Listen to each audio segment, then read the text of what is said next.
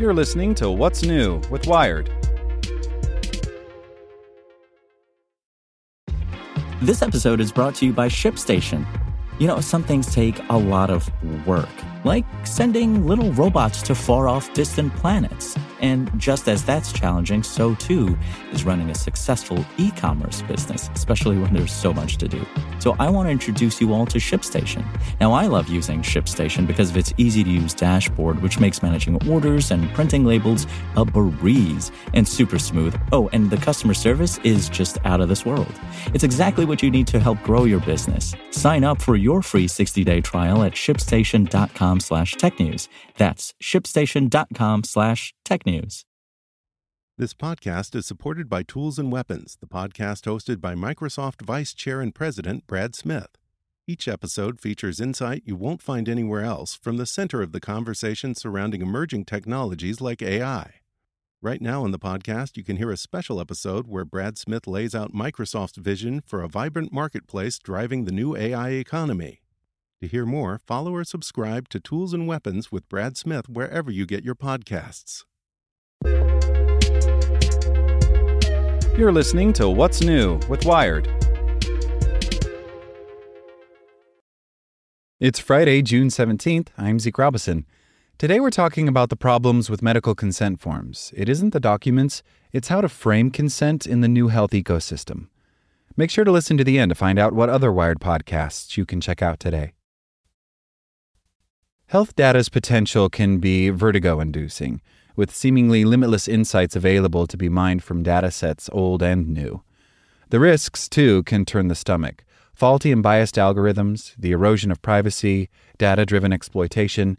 How to explain this to a patient or a potential research subject? Where to even begin? Apparently, with paperwork. The consent form has traditionally served as a front door to a research project, a summary of what the research is, what participation entails, and what the risks are. All of that information is collected and organized in service of a single purpose, getting a reader to agree to participate. It remains a constant in health research, even as an emerging ecosystem of health research asks people to comprehend more than ever. What was once the domain of large, institutionally organized trials has been overrun with new players and new paradigms. Our devices make continuous data collection easier than ever. Startups and nonprofits offer to help patients use their health data, connect with researchers, or build communities of their own.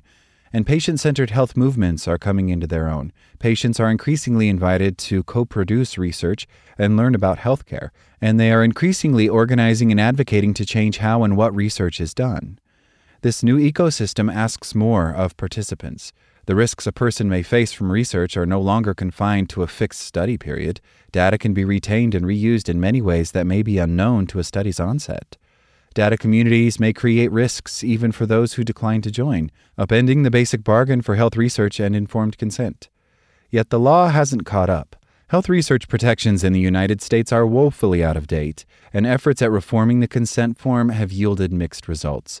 Reform efforts have made forms shorter, added more or less information, rewritten forms in plain language, produced videos, designed quizzes and digital walkthroughs, and provided in-person consultations. But even at their best, consent forms do little to help patients imagine the breadth of possible future uses for the data they contribute. The problem is not the form, but the frame. The consent process itself still centers around fulfilling a single legal and ethical requirement.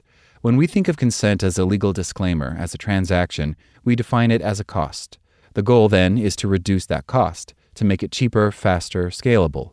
But this makes it harder to trust that participants truly comprehend what they've agreed to, and harder for participants to build a trusting relationship with researchers. If we frame consent not as a bureaucratic speed bump, but as the first step in a trusted relationship between patients and researchers, the goal shifts. Instead of thinking about how to build an assembly line of consent forms, we start thinking about how to enrich relationships. What could this look like? What could someone change today, right now, without having to gear up for a fight with lawyers about contract wording? Start with the artifacts, the physical things patients take home with them, or the digital things emailed to them. A typical consent process might yield two: a copy of the consent form itself, usually with a contact for questions, and maybe a short brochure about the study. For a patient, that can feel like a cul-de-sac with no real road to deeper engagement. Consent forms could instead act as an invitation, a cover sheet describing the community's committees, meetings, and events, and how a patient can get involved. This need not be a metaphorical invite. QR codes, links, and literal calendar invites can make joining a community a one-step process. We could also push the interactivity of a consent form beyond the quizzes popular in research today. Quizzes fit the transactional frame perfectly. We want the patient to read the form, think about what they've read, but not for too long, and ace the quiz. But the relational frame suggests there's more to do. It isn't really clear if acing a quiz really demonstrates that a patient understands the content of a consent form, and particularly the terms embedded within the form, privacy, de-identification, etc. That may not seem like a big deal, but without a common understanding of terms, patients and researchers may have different expectations about how data will be handled and protected. Perhaps most importantly, communities need to make space for patients to learn about data concepts so that patients can meaningfully participate in the community's governance. Rather than just proving short-term retention, interactive consent forms can be set up to spark long-term patient learning. Maybe a consent form comes with a field guide to data privacy or explains past examples of decisions the community has made about data. Or maybe it empowers patients to practice making decisions about data themselves or to predict how a community would respond to a hypothetical governance scenario.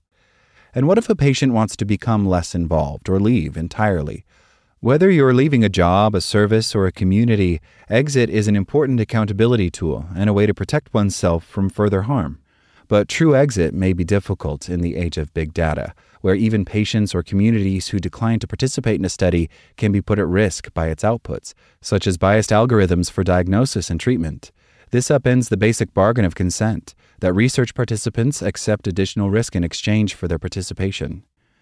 As the line blurs between community building and research initiatives, as peer support groups move online or are built into research platforms, consent processes will also need to account for people who don't contribute data but who nonetheless participate in the community, whether via support groups, community consultations, or even just as a family member of an involved patient.